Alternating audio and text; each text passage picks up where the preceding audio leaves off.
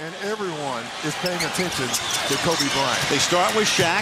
He gives it to Walton. Here comes Kobe. Less than 5 from way outside. Got it! Oh, man! With 2.1.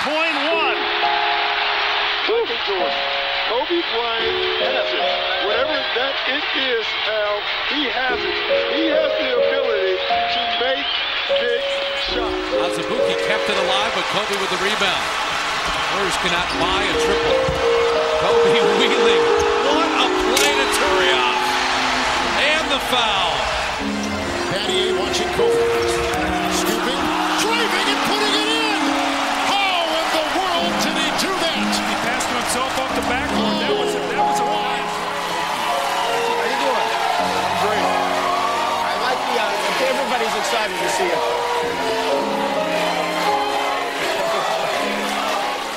And that's got to be good.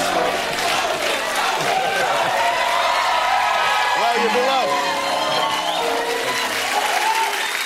How you doing? What's going on? Everything all right? Everything's good, man. Enjoying retirement? Is it fun? I'm enjoying retirement. I mean, I know you're doing a lot of other things, but it's fun. Gotcha. I'll get a chance to watch the game from yeah, you're coaching. Yeah, I am coaching. So how many games in a row would the Lakers have to lose for you to unretire, for you to come back to the team? I mean,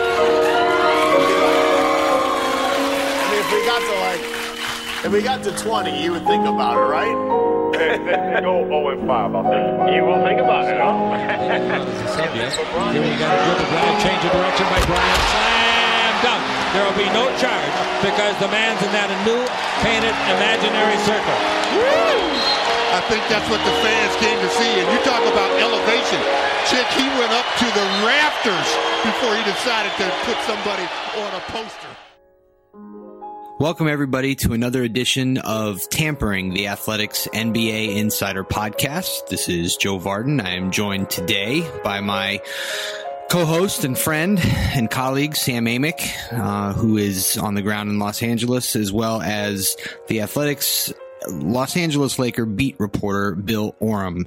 Gentlemen, hello. Here we are. Yeah. Hey, Joe. Yeah.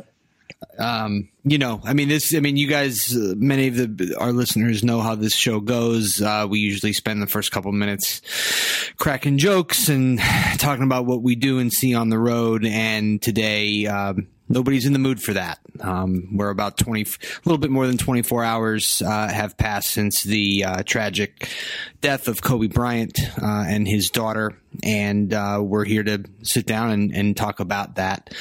All three of us have written things. I feel like, sorry, Joe. Yeah, I just was interjecting. I think I'd be remiss if we wouldn't say 7 others. Obviously, 9 people total on that helicopter. Just a tragic day. Yeah, it's tough to comprehend and tough to swallow. Bill, I mean, I think, as you're with your job as the Laker beat writer, you threw up a couple hundred words to tell our customers what happened, and then came back late in the evening with a very heartfelt kind of first person column about how Kobe affected your career and what was that like for you to sit down and write what you wrote last night? There was a lot of grief associated with yesterday. Kobe Bryant was, in so many ways larger than life. And in Los Angeles particularly, I mean, he achieved this level of being an icon that was really beyond anything anyone else had achieved in LA. And that's saying something here. It's the city of stars, and Kobe was chief among them. And to try to just, come up with something new to say about him or something meaningful when everyone was experiencing grief in their own way. I don't really know. I don't know. It was a surreal and kind of out of body experience to sit down and just try to share some of my thoughts about what he had meant and what his legacy was. For me, I was a young NBA beat writer when I got the job in LA, and the way it was pitched to me was, come cover, Kobe's third act. cover his recovery from the Achilles. That was when I got here in 2013. And, I saw him up close at a very strange time in his career where he was largely rehabbing. He was mostly, sidelined. He played 101 games after I became the beat writer, which, was obviously a very small and, honestly, mostly insignificant chapter in his career. But to watch, him grind and fight to be on the court, to be able to prove that he could still do it, that he could still play at a high level. He had that mission and that mindset. Obviously we talk about the Mamba mentality all the time, but that was, to me, when it was really fully on display. The Lakers were bad. A lot of Kobe's efforts were for naught, but to watch him in that time was inspiring in its own way. And, in that process, you get to know the person a little bit. I don't claim to have been, as close to Kobe as some. I think, Sam obviously had a great relationship with him, others in LA media and nationally, but, we had our moments and, those are the things that you cling to in a situation like this, where, you can kind of, think of, the memories that make you smile when it feels like you can't otherwise, find anything good. And that was sort of what drove me to write the column. Two things for me, guys, to paint the picture real quick for the listeners. For one, because I think by the time people hear this podcast, the level of grief might be reaching a point that is extremely tough for the fans over the course of days. So I will tease with this. I think on the back end, I would like to share a few memories about Kobe that are more lighthearted. And so stay tuned for that. Bill and I, Joe, yesterday we were texting during this writing process. And the disclaimer here is, listen, nobody on this podcast or at this company is ever going to try to act like we're out here digging ditches. We are blessed to have these jobs. But I will say they don't get much tougher than yesterday. I'm texting Bill saying, listen, Kobe's got a 13-year-old daughter. That hits me. I have a 13-year-old son. Journalistically, we had things to take care of. My column in particular, one of the discussions we had internally was in the interest of integrity journalistically and objectivity. There's certainly stuff from Kobe's past that had to be acknowledged, had to be discussed a little bit, and specifically, the 2003 Vail, Colorado situation when he was alleged of rape. Processing things like that, doing it with any sort of, deft touch when the overwhelming reaction is just human. It's not professional. I walked into my family room. I'm in the front office. I see an alert internally that we have now created a Kobe Bryant situation room. That's just a very general thing that when a story breaks, we now need to talk about coverage. That's the first time I saw, what do you mean? What is this room for? And I saw what was in there. That's how I found out. I walked to the other room. My wife's sitting on the couch, and I thought about this today. I sat there and tried to tell her what happened. And I remember thinking to myself that even though I feel as if, like an incredible amount of grief, I actually was cognizant of, I didn't want to deliver that information to her in the kind of way that might lead her to think that, one of my siblings had possibly passed or something like I was moderating my own delivery and just trying to figure out where does this fall for me. And those are the types of things you're working through. And then it's like, oh, by the way, hug your two sons and then get back in the office and get to work.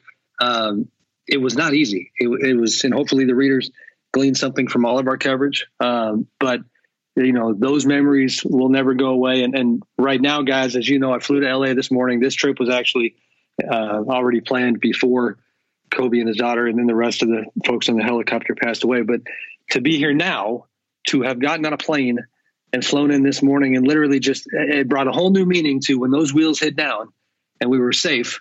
Of course, that's where your mind goes.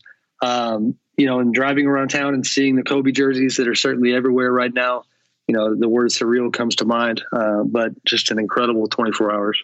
My access into this story and to Kobe and to the whole thing is the same, and it's basically through the eyes of the next class of NBA superstars, particularly LeBron and Kyrie, just because of all of our roots in Cleveland. But when I came into the league in 2014, Kobe was about done. You know, it was the year after, I guess, Bill started in LA, but Kobe was kind of on the way out. And I mean, he was hurt either for one or both of the games against the Cavs in 14-15, but 15-16, he was healthy. And at that time, though, I remember being shocked, really stunned at how many players even then counted Kobe as a mentor. They all called him an idol, yes, but it was beyond that. And whether it was somebody like a LeBron, whose stated favorite player was Michael, but really, I mean, he counted Kobe right up there with him. And it wasn't just those two. It was, Kevin Durant, huge follower of Kobe, and Kawhi Leonard, and you could talk to Steph Curry, and you could you could just go on and on down the line. And so, I was supposed to be in Philadelphia on Saturday anyway, just to do my first thoughts column off of a big game. And it just happened, just total coincidence. It happened to be the night that LeBron, LeBron is the central figure of my NBA journalistic career, passing Kobe Bryant for third on the all-time scoring list. So Kobe was already in the discussion. I mean, he's all anybody was thinking about and talking about, him and LeBron. And LeBron, of course, did it and paid homage to Kobe on his shoes before the game, knowing he was going to pass him, and then spoke so eloquently about their relationship, and basically in almost a veiled shot at Michael, thanked Kobe for recognizing LeBron and for welcoming LeBron and embracing him as time wore on. That actually was not the relationship at the beginning of LeBron's career, but thanking him for that, basically because that was who Kobe had become in the NBA, and Michael never had. And so just to have all this, and to have LeBron saying what he said, and then to land in Cleveland after the assignment, get to my house, and then check my phone, and there's the Situation Room, and people are starting to talk on Twitter. I was numb. I couldn't, I almost kind of like floated through my story just because I just couldn't believe it. I mean, we were just talking about this man, the night before for something really cool. And now, I mean, to have this, you really don't know. It's almost like you don't know what to say or even how to process it. But obviously, we're talking about one of the greatest NBA players of all time, whose legacy is not just who he was as a player, a killer mentality, 5-time champion, but somebody who, unlike some of the stars before him, had built bridges so that everybody else coming in his footsteps could rely on him. Joe, a little bit to your point, and Bill, I'm going to throw it to you up this alley as well. Today at the airport, and this is, listen, I know when people pass, we tend to look at the world around us and filter things in a very different light. And Bill, you wrote about this a little bit, and how within the past week or so, and I have it in front of me, that, some of these moments that were Kobe related that happened recently, you said, quote, "Those moments from recent days now feel like the universe was screaming at us, grabbing us by the hair and pleading, remember this man, take this moment to appreciate him. He won't be here much longer." Today I'm at the airport, and of all people to run into, it's a friend of mine who was essentially one of the best basketball players on the Sacramento State basketball team that I covered really heavily when I was in college, and a guy who I have kind of kept in touch with over the years, named Joe Seth Dawson. Great guy. And he works for Southwest, so he is at the airport every so often. Joe Seth and I chatted, and he said something that really hit me, that when Kobe passed, and this is a guy who was really good at, Division I AA college basketball, but he's a basketball player, and he's one of the millions of basketball players who looked up to Kobe. And he said that when he heard the news, and when his phone rang, and it was one of his old teammates from that, 1998 college team or whatever it might have been, that the teammate on the other end of the line cried. And these are not men who knew Kobe. These are not men. And you talked about the sports side of it and the competitor side of it. And I was kind of trying to even learn more about why it hit them the way it did. And he talked about the fact that, when you are trying to be your best on a basketball court, there are only so many examples that you gravitate towards when it comes to that mentality. Now, listen, Mamba mentality has become, it's a marketing term. It's all these things, but it is at its core, it's a real thing. The way this dude competed was next level. And so, his passing hits everybody differently. You have the fatherhood aspect that I kind of referenced. You have all the layers that come with it, but it is incredible to me that, and Bill, I guess pick it up from here, is all these different things that happened within the past couple of days. LeBron passing Kobe in Kobe's hometown on the scoring list and all the way down the line. I mean, some of this stuff is wild. Yeah, I mean, at Madison Square Garden the other night, Dwight Howard finally talked about accepting an invitation to the dunk contest, something he had previously denied at the league's behest. And, he kind of volunteered that he wanted Kobe Bryant to come give him an assist on the court. Now, I think he was joking, and I think we all thought the chances of that were pretty slim, but it was just another moment where it felt like, something was kind of unexpectedly becoming about Kobe, this guy who, while he is always kind of part of the Lakers dialogue, and certainly, quite literally hangs over the organization in the form of, championship banners and his retired jerseys, but his presence just always has loomed large, particularly since, he was the face of the team the last time the team really achieved great success. And it just, the timing was so serendipitous that he would be on our minds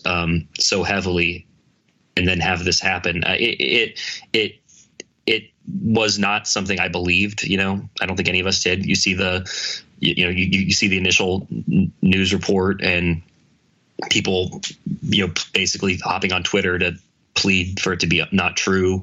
It was really surreal because, I think I called him larger than life. And, in so many ways, he was. I mean, he wasn't just a man. He was he was this icon and titan and mogul. And he meant so much to so many people who weren't even Lakers fans, in terms of his influence, beyond basketball, the way that he, I think, had become this great advocate for women's basketball, and, what his influence there might have eventually been, obviously we'll never know, but he'd become this great admirer and supporter of the WNBA. And obviously, the tragic other element to this story is Gigi, who seemed to be well on her way to, kind of continuing his legacy as a basketball player.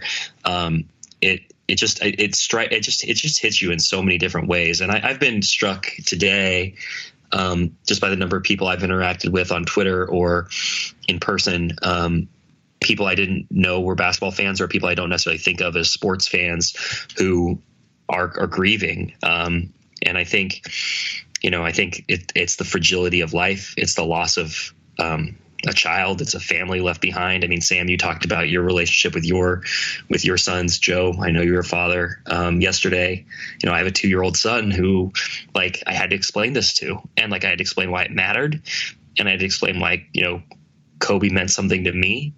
And then I had to try to sit down and write it, kind of for the masses. And I was struggling with it. And, when I'm writing, I really don't like to be taken out of that work headspace. And my son, kind of came in and, was kind of climbing on me. He's like, "Daddy, push me on the swing." And, normally it's I can't now. I can't, Daddy needs to work. And yesterday I was just yeah, let's go outside. I'm going to push you on the swing because that moment just felt much more valuable than it might have on a different day.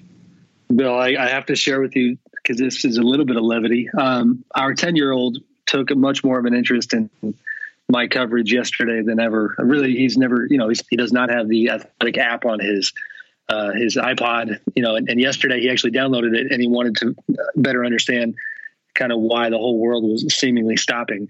The part that did make me laugh a little bit is he gets on there and he read your news story, and he knows, I guess, that the context here is that Bill and I obviously are very good friends. And so my 10-year-old knows you.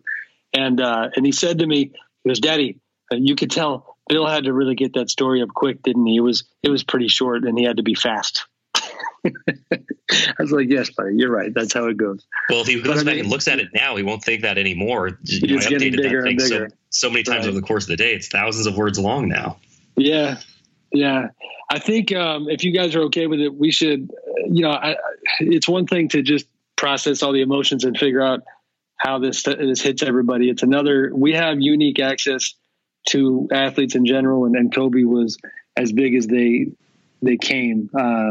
I feel like sharing a few stories, and I'm going to take a cue from our friend and colleague. Marcus Thompson wrote such a great column today where he had a line saying that he was writing this for himself to get it out of him. And so I'm going to kind of use our podcast a little bit in that form and hope that you guys feel like chiming in. But I put a list together on the flight down here of just thoughts and memories that came to mind. One of them, and we can bounce around, but one of them that kind of reminded me how long I'd been around this guy is that when I was the Kings beat writer at the Sacramento Bee, and it's long enough ago that some of these details admittedly are a little bit fuzzy, but I had kind of a cool experience where at that time, Kobe was mostly a distant figure who I covered because I was a beat writer for just the Kings. And obviously the Kings would play the Lakers 4 times a year. And at one point, a Kings fan had reached out to me, and I don't remember the specifics of this young boy's illness, but bottom line, he was a Kings fan who loved Kobe and asked if I could help connect him with Kobe. And one of those things where at that point in my career, I didn't know, is that professional? Like, should I be playing this type of a role? And I just decided to err on the side of, person first and professional. You find a balance there. And I reached out to Kobe's people, and I was just ecstatic and really surprised that they were extremely receptive at that time. And next thing you know, when the Kings played the Lakers, there was this cool moment where I watched with my own eyes this little boy get to meet his idol, get to have some sneakers signed. He's in a wheelchair. It's making his day. I hate to admit, I didn't know this family. I don't know kind of what happened from there, but I know that for that night and that one moment, it was special. And that was the first time that that was a very positive Kobe memory where you look at it and say, he didn't have to do that. And there's a lot more where that came from, but it's being in this guy's space for this long, seeing all the different sides of him. He could be short in media settings. If you asked a question he didn't like, he would look at you like you were just putting lasers through you. If he liked your question and it was inquisitive, he would kind of reward you for that. If you wanted to talk to him a little longer and he felt that it was genuine enough, he would walk with you to the loading dock and kind of add to your story and help you understand, his team and his mentality and his insights and all those things. He was an extremely interesting dude to cover, who kind of, he respected what we did and he was engaged in the process, if that makes sense. Yeah, I mean, that all rings really true to me, Sam. Kobe, I think, enjoyed the jousting as much as any athlete I've covered, where particularly with those of us who were around on a regular basis, he would absolutely play the game. And I think you said reward you for a good question, but he was not afraid to challenge you to be better if you have a bad question. And I included this in the story I wrote today, but I was out at a Kobe event just a couple weeks ago, 12 days ago. He was announcing a partnership between Major League Soccer and Body Armor, the sports drink he invested in very early on, and that made him a very, very, very, very, very wealthy man again. And there was kind of a scrum of people asking him lots of questions about soccer and his childhood in Italy, and Chicharito probably coming to the LA Galaxy. And somebody said, we are obviously here at the home of LAFC. Do you have a favorite LA team, LAFC or LA Galaxy? And Kobe just, repulsed by the question and just looks at the guy and goes, come on, man, ask a better question. Come on, you're better than that. And this reporter is just completely, reduced to a little 2-foot lawn gnome by the interaction. But like I've seen it so many times.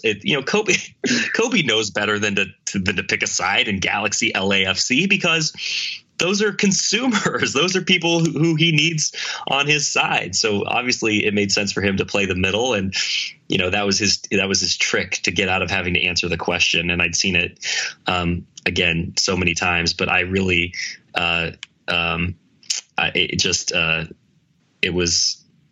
for me, it was good to get to see him one more time and kind of see him in his element, jousting with media and doing interviews, and it just kind of that was kind of where I interfaced with him in most of those years was kind of in that setting. And so it was it's now bittersweet that I was able to do that one more time. My favorite anecdote from Bill's story was, I think, Bill, it might have been your first day on the job or your first game, something like that. And you tried to introduce yourself to him, and he said, "Oh, I know who you are."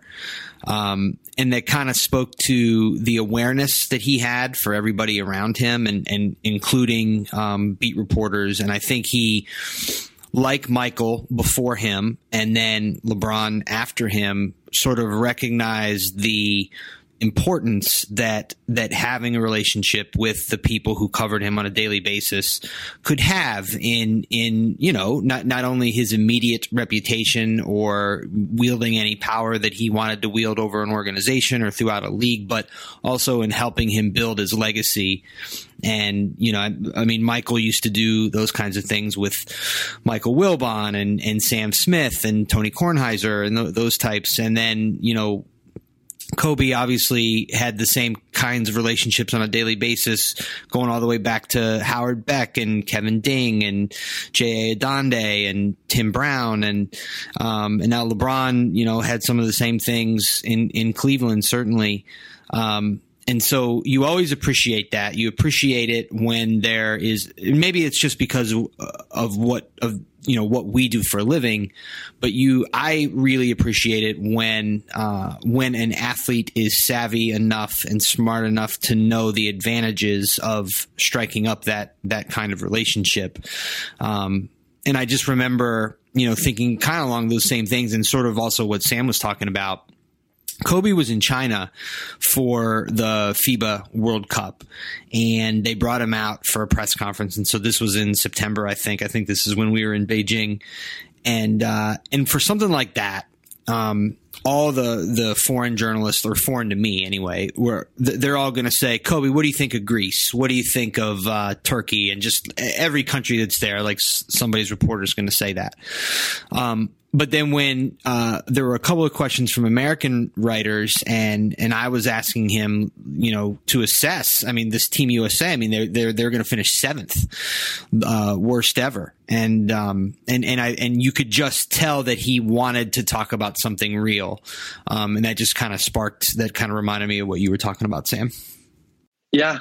And I mean, that is, like you said, that's what we do. And so we're a little subjective in that regard, but, it gives me flashbacks to when I switched jobs from that beat writing gig with the Kings to AOL Fan House in 2010, first time covering the whole league. I had never covered the playoffs in any sort of deep run, and watching Kobe and the rapport that he had with at the time, there was Ken Berger of CBS Sports, good friend, and, Adrian Wojnarowski, who at the time was Yahoo Sports. Woj, man, he knew whose voices mattered in the media, and he was very savvy. He knew, there were times when if he had a message to get through to a teammate, he was not above manipulating the media in kind of a, I scratch your back, you scratch mine kind of way, because he's extremely intelligent.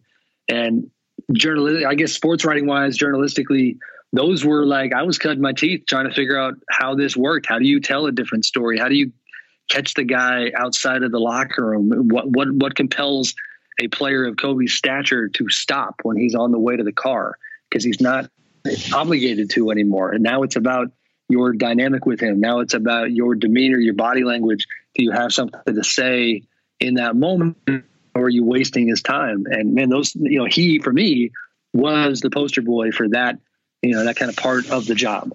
Now, what was a joy for me was that as much as I covered him in depth when he played, I felt like I certainly got to know him much better after he retired, and had a couple of project type things I did where we connected for either long phone conversations or in person. We did one sit down interview in Orange County at one of his offices for over an hour. And I remember it was a big get for me. I went to LA for the sole purpose of sitting down with Kobe to talk about a lot of his post-playing ventures. And on the day of the interview, it's the only thing I'm down here for. I'm ready to roll. I'm, waiting by the office, and I get a call that he's got a cold and that he doesn't know if he's going to make it. And I forget who I was dealing with as kind of a middle person, but I made the message kind of clear, like, this is the only reason I'm here. And to his credit, he basically, dragged his ass out of bed, shows up in sweats, wiping his nose. It was good enough to not have my entire road trip be wasted, and sat down and gave me over an hour. And I want to go back and pull that story up, to kind of refresh.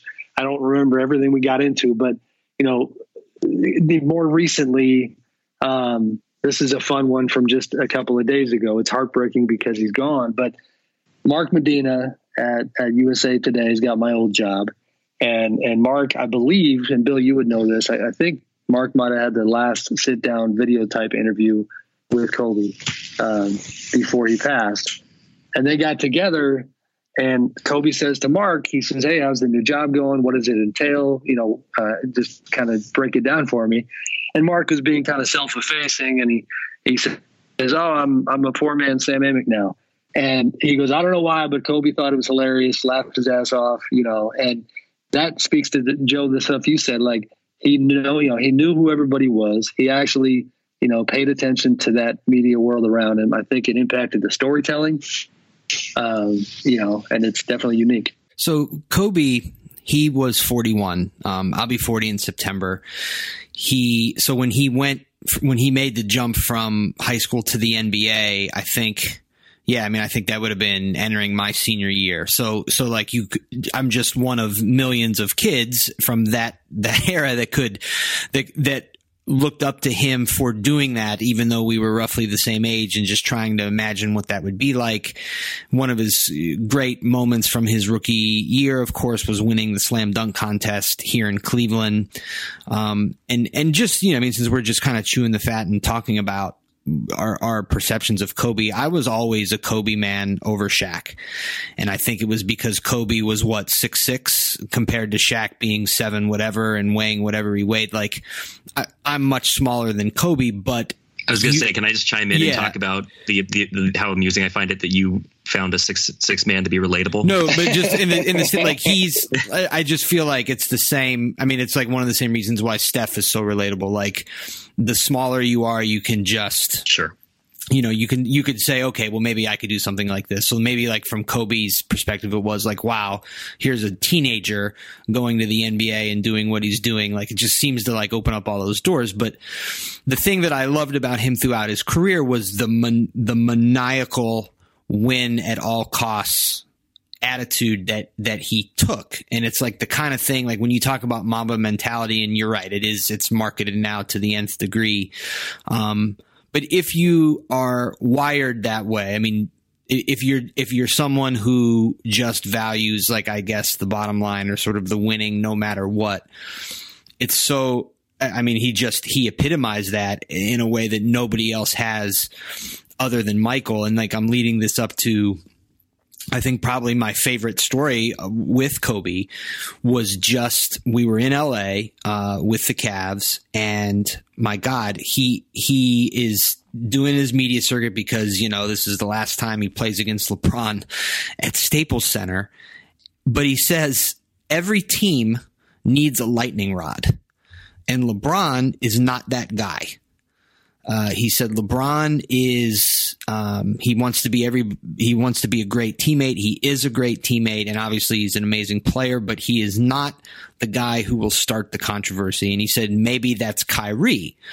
Well, I mean, he had actually counseled Kyrie to be that guy, to be someone who, because this is what was needed in Kobe's opinion, was someone who will cause controversy in your locker room if you don't have it. basically to be a shit stirrer, which he said and felt you need if you are a good team trying to be great. Like, you need to light fires in your room, in your locker room, so you can try to put them out. So he would call that the culture of conflict. Like that he was a huge believer in that, 100%. He wasn't. The thing about it is he wasn't exactly right about LeBron. He was right from the perspective of LeBron does care what you think of him. He wants people to like him, but he also would do shit like, put tweets out about like Kevin Love or something like that. But he was never, he never had that same, like, I don't know, crazy person or maniacal, whatever you want to say. Like, he was never quite like Kobe was in that regard, and even how I guess you could say Kyrie is now. But I just have to say, I mean, that was almost the thing that I admired about Kobe, was just his public and just willful to the last second of any game, any practice, any season, his defiance to like fall in line. Like, he was going to do it his way. Well, so perfect segue, guys, because the post-playing stuff and the way he functioned off the court after retiring, I just used to find it hilarious that he was just the same guy in a different arena, wired the same exact way. So that interview I mentioned earlier, the long one at his office in Orange County, and it came back to me a second ago. Do you guys remember the Muse documentary that he did for Showtime? Yeah, absolutely. Yeah. So he does this documentary, and that's what we were there to talk about that day. It's a deep dive on his entire career and his life. And he's certainly driving the ship in terms of the editorial content in that doc. Well, they went through months and months and months of production, countless interviews. They get Jeannie Buss, they get Phil Jackson, they get, all the way down the line. They obviously occupy people's time to get different perspective on Kobe's story. And they're getting essentially to like the 10-yard line, so to speak, of finishing this documentary. And Kobe sits down to see what he thinks of where it stands, as part of the creative process. And he watches this thing and he essentially says, no, I don't like it. I'm not digging it. They're almost done. This thing's like, they have a production timeline. They have a deadline. They've got a screening scheduled that I ultimately went to, in Hollywood. And Kobe scraps the entire project, cuts everything out. And I'm talking all the stuff on the cutting room floor is all those interviews where people got in their car, stopped their day, went to go talk about Kobe out of respect for him. He puts it all in the trash can. And then what ultimately became of that doc, if you remember, was a first person narrated Kobe talking about Kobe. And I thought it was great. Not everybody liked it critically. But it was just the same thing he did on the damn basketball court. Like, no, I don't like this play. Give me the ball, and I'm going to go win the thing. And, that's how he was. And it was a lot of fun to see him find himself creatively in the entertainment space, in the, the writing space, from children's books, to movies, to everything else that he was doing with his Granity studio. I was admittedly just endlessly fascinated just by his brain in that workspace. It was wild. I think both of you were there for his final game. I'm sure Bill was. Sam, were you there? I was not. I made now what seems to be the wrong decision to cover the Warriors' 73rd win. God, yeah, what a crazy night. Yeah, I remember that, and I just remember the Cavs finished the regular season at home, and just all 15 of their guys were glued to the TV after their game. I have no idea who they played, don't remember, but I just remember standing there like with all the players just watching Kobe. But I wanted to, Bill, what are your memories from that night? I mean, this final game at Staples Center goes off into the sunset with 60. Unfathomable. The thing about his last game that, stands out is just the amount of anticipation there was for it. I mean, there was this incredible countdown where, I remember, his last road trip, and it was last time in Oklahoma City, I think was the penultimate game. And you kind of just were watching, kind of everything was building up to this moment, April 13th, 2016. And it was, I probably got there at like 2 p.m. or something like that. Generally we get to the arena, the home coach will talk to the media an hour and a half before the game. I think I was there. I was certainly there a full, 2 hours before that. He wanted to be there for the moment that Kobe arrived. And I just remember it was the first time that they basically corralled the media off to the side of the area where players would enter the arena, and other players would walk through. Guys, Carlos Boozer was on that team. I think Brandon Bass was on that team, and guys would walk by. And then finally, here, 2 hours before tip off, Kobe walks in, and, flash bulbs and just hundreds and hundreds of reporters. And somebody said, Kobe, are you, what are you looking forward to about this game? And he just said, just have fun. And then you go out to the court, and there were celebrities packed upon celebrities on the court, celebrities standing 3 deep, people that I had never really seen at Lakers games, people I didn't even know were basketball fans, all there kind of for that moment. It was one of the most star-studded, certainly the most star-studded event I've ever seen. And that's, again, saying something in LA. And then it had this feeling like he was either going to do something truly, truly, truly remarkable, or he was going to miss just every shot. And I'd have to go back and look at my notes, but I think he ended up missing like his first 6 shots, maybe his first 8 shots. And you kind of had this feeling like, oh no, is he going to actually, have a bad night in his final game? Because keep in mind, he's averaged like 18 points a game, I think, that last year. And that's for a guy who was going out and shooting the ball and a ton. He was hoisting, shot after shot after shot. He was shooting 5 3-pointers to start games. It was just everybody thought he might embarrass himself. Yeah, it's kind of that sense, just always kind of hanging over the season. And then all of a sudden shots start going in, and then more shots are going in. And then all of a sudden he's on a heater, and you think, man, is he going to score 30 in his last game? Is he going to score 40? And then all of a sudden he blasts past 50, and you start thinking 60. It was just remarkable. And then obviously, he takes the mic and, Mamba out, as he's, covered in yellow confetti. And if you guys remember, they had done a special court that night that had 24 on one corner and 8 on the other. And so Kobe does his media in his uniform. He's drenched in champagne, jokes about how he was annoyed that they drenched him in champagne because that was only for championships. And then I remember we were all waiting. The media was waiting kind of at the end of the hallway for Kobe to walk out, for him to leave. And we were kind of cordoned off. And finally somebody goes, well, he's on the court.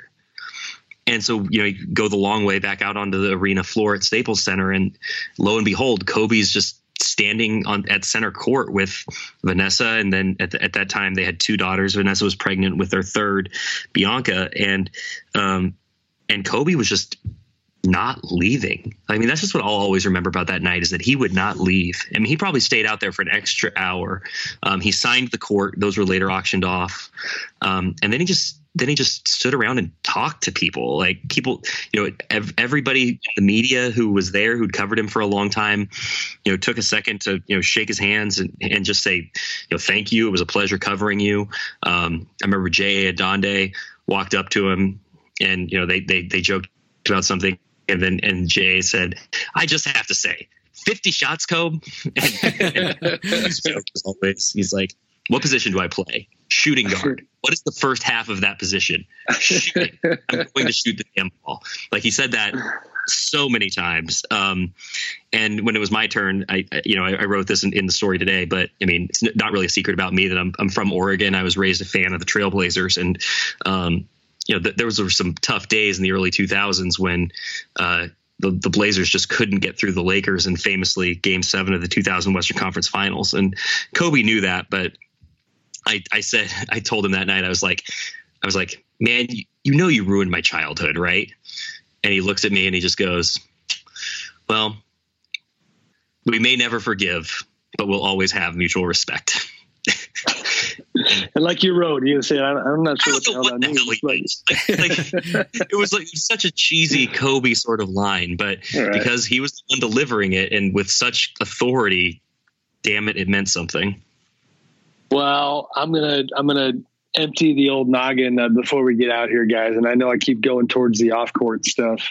As we've been sitting here, as far as memories go, I texted my dear cousin Tim. So Tim is a Southern California-based. He started as a film editor, used to work for IMAX, and currently works for NextVR, the virtual reality company that has a partnership with the NBA. So Tim was with me the night that I went to Kobe's screening for that Muse documentary, and I had a +1, and so Tim tagged along, and I texted him. I said, "Hey, do you remember the time that I tried to get Kobe to hire you as a film editor?" Because, that night I had kind of jokingly said to Kobe that, "Hey, since you're in this space, why don't you meet my cousin Tim?" And what was neat, especially because it was right after he had gotten into the post-basketball creative part of his life and his career, was that I didn't, I was thinking for maybe they would chat Tim and Kobe for about 5 seconds. He was literally hosting hundreds of people that night at this screening. And all of a sudden I'm passing the baton off and introducing the two of them. And they're sitting there talking for damn near 10, 12 minutes about what they do. And he wants to know about my cousin's thoughts on editing and my cousin's thoughts on, his creative process. And I just found that so interesting that the second he took that jersey off, he inserted himself into the quote unquote real world in terms of trying to humbly learn about all these different things that he was not an expert about. And then to try to become as good at his craft, his second craft, as he possibly could.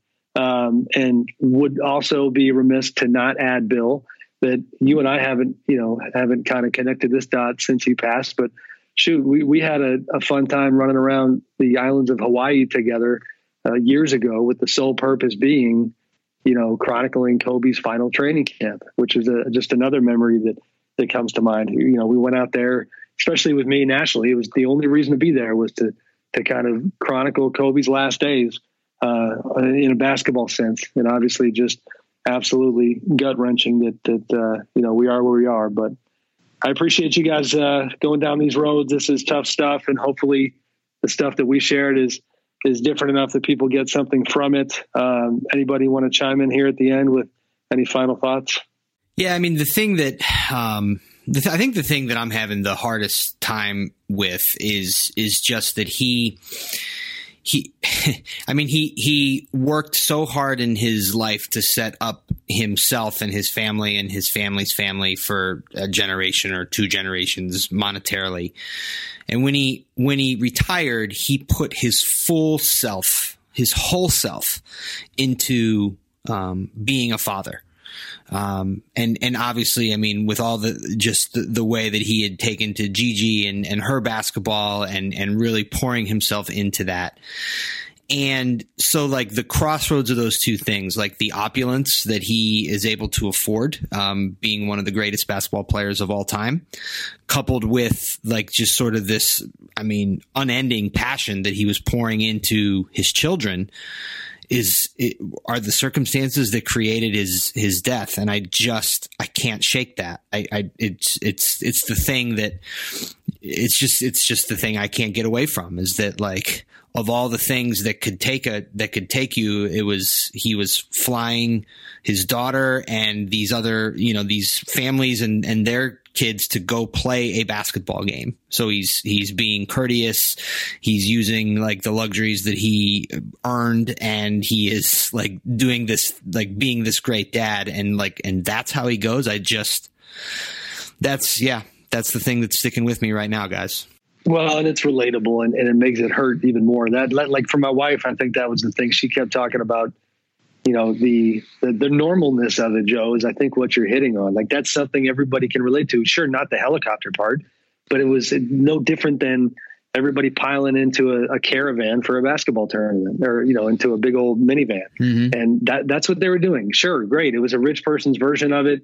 And guess what? It's not a cliche that money doesn't buy happiness, and at their core, everybody's the same in this regard. And that's the part where, like you said, he was hosting these families. He was trying to help these families and do something with what he had been given, and for it to happen like this and to affect so many families is just awful. And then there's the whole thing with, just because so much was made this week of LeBron and Kobe. And I mean, earlier in the week, we were in Boston, Bill and I, and God, there was a report that LeBron had taken a helicopter to go see Bronny play in Springfield, Massachusetts, and that turned out not to be true. But just another thing, and just the weirdness of all this, with the scoring and the helicopter and whatever. Thank you to our listeners for hanging in here and hanging with us on Tampering. For Bill Oram and Sam Amick, I'm Joe Vardon. Talk to you next time. Worried about your own team. You're coaching your daughter's team. I am. They're doing well, though. I mean, they've been playing for like a year and a half. What's their record? They don't have seasons. It's crazy. They just have tournaments like every weekend. I see. And if they don't win the tournaments, do they have to sleep in the yard or anything like that? Or no food for a week. Yeah, because if anyone would think like that, I would think it would be the Mamba mentality. With half a minute to play. Bryant for the lead. Yes! Kobe Bryant gives the Lakers the lead. I tell you something. This is, he was legendary before this game. This takes it to an absolute another level. An absolute another level.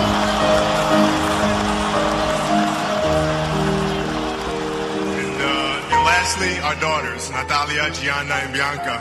You guys know that, if you do the work, you work hard enough, dreams come true.